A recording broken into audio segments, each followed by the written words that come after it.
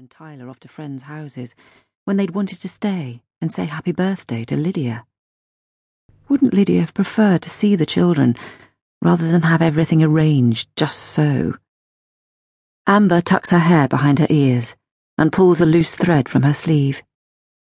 Please say it wasn't about her. Geez Louise, says Susie, she'll be working late. You know how she loves those dogs.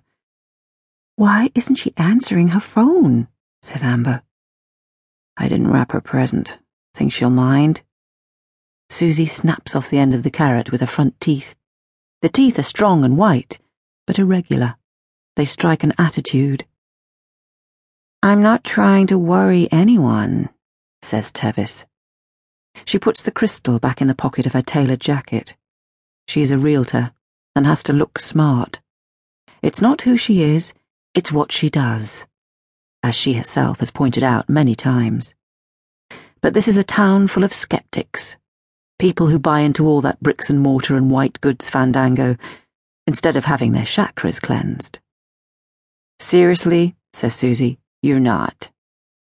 She loves Tevis. Tevis has no kids, so you talked about other stuff. Susie has 4 kids, and once you talked about those, and then talked about the other mum's kids, it was time to head home and pack sports gear for the following day.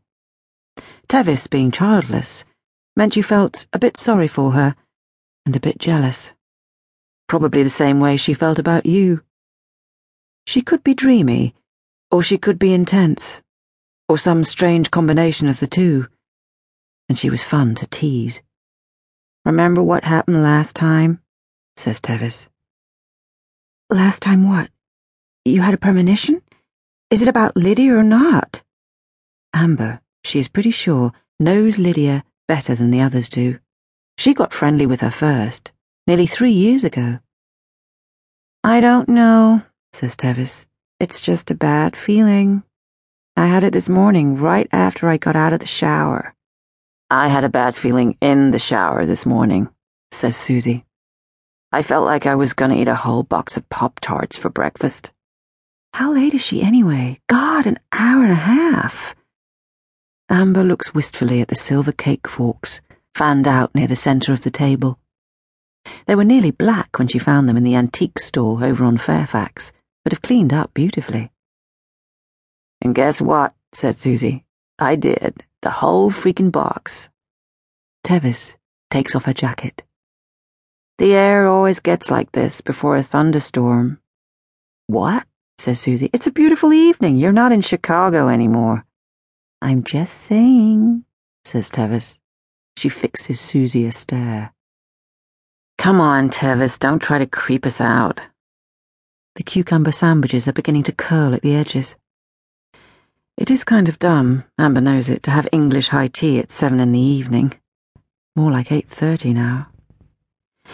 Yeah, let's just hear it, girl. The last time you had a premonition. Susie begins at her usual rat-a-tat pace, but suddenly tails off. So you do remember, says Tevis. She turns to Amber. Please try not to be alarmed, but last time I had a premonition was the day Jolinda's little boy ran out into the street and got hit by the school bus. And you saw that? You saw that ahead of time? Tevis hesitates a moment, then scrupulously shakes her head. No, it was more like a general premonition. And that was what, 2 years ago? How many you had since then? Amber, her anxiety rising, glances at the Dundee cake, enthroned on a glass stand at the table's centrepiece. It is mud brown and weighs a ton. Lydia mentioned it one time, a childhood favourite, and Amber found a recipe on the internet. None, says Tevis, until today. You never get a bad feeling in the mornings, says Susie. Man, I get them like every day. Amber gets up and starts washing the 3 dirty wine glasses. She has to do something, and it's all she can think of, except, of course, calling Lydia again. But when Lydia strides through the door, that swing in her hips, that giggle in her voice, Amber doesn't want to feel too foolish. Damn it, I'm calling again, she says, drying her hands. There's no reason why it should be to do with Lydia.